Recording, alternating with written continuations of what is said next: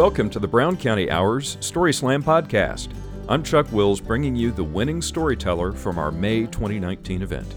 Our theme that night was the Morel of the story, and our winner was our new friend Ash, with a tale of fathers, football, and mushroom hunting. Thanks to our sponsors, the Brown County Inn, Nashville Arts and Entertainment Commission, and a special thanks to the Old Magnolia House Inn and Nancy Crocker for providing our prizes that night. Please join us on the second Thursday of each month at the Brown County Inn and check out our website, browncountyhour.com, for more information on upcoming topics. It's always a good time, so we encourage you to come ready with a story to share. Now, here's Ash's winning story. All right, in a triumphant return from last month, we have back with us a man who would like to instantly become an expert in how to parent adult children. Everybody welcome Ash.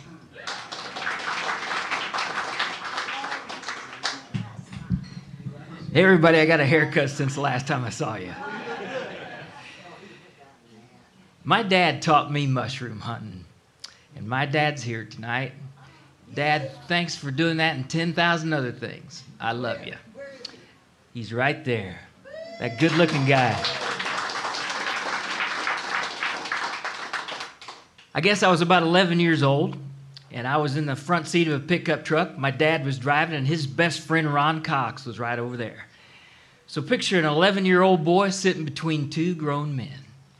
Now that right there is a story all of its own, and I loved it. And I'd never been mushroom hunting before, and because I was 11, I was chitting and chattering and asking all kinds of stupid questions like, what's poison ivy look like? Do you guys have your pocket knives in case I get snake bit? You can make an X and suck the poison out. What in the world does a morel look like? And they'd say things like, leaves of 3 leave B. And they'd say things like, morel hunting is a lot like life. When you find it, you'll know it. And then he said, and if you get snake bit, don't you worry, we'll just cut your whole leg off. They said that the key to morel hunting and life is to get in the game. It's hide and seek. They hide and you seek. But get in the game. Not long after that, you guys might not believe this, but I used to really be skinny. And I played 8th grade football. I found out later it was a no-cut policy. Kind of hurt my feelings. I was the littlest guy on the team, and I don't know what it is about 8th grade football, but all the uniforms are the same size. And I looked ridiculous. I was number 23, and the 2 and the 3 wrapped completely around my body. The hip pads came up to my armpits. My shoulder pads were way out here. And I'm not exaggerating, I could hold my helmet like this, and I could look both ways. I never played in one game, and the reason is because the other flanker, his name was John Hunt, and he was number 81. And the 8 and the 1 looked like a postage stamp on his chest. He was a big boy. He had shaved since he was in the 2nd grade. And our strategy was we gave John Hunt the ball and he killed people. We were undefeated. It was the last game of the season. And I'm over on the bench doing what you do on the bench, stacking cans and counting ants and stuff like that. And we were behind. John Hunt was running for a touchdown and he got tackled.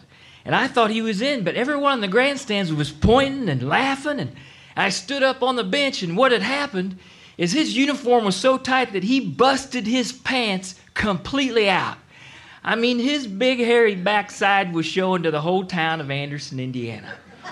And I'm embarrassed to tell you, my very, very first thought was, I'm in. I'm going to get a play. So I put my helmet on, I went over and tried to make myself look obvious to the coach and pulled on a shirt and said, Coach, you want me to go in for John Hunt?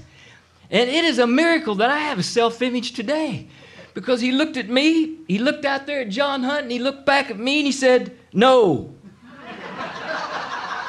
I want John Hunt to play in your game pants."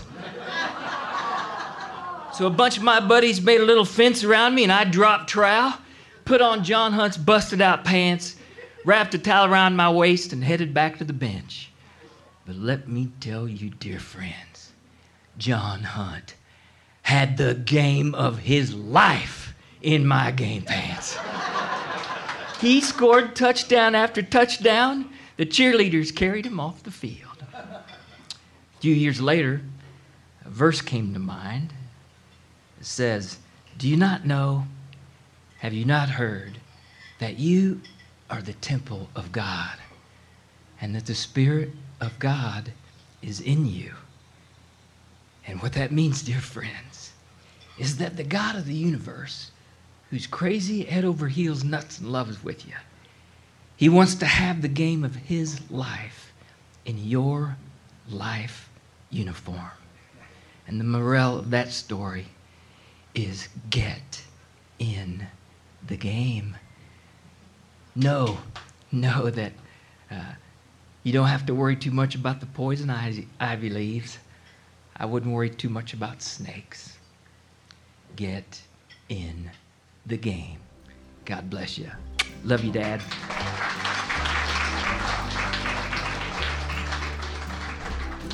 Thanks for joining us for the Brown County Hour Story Slam.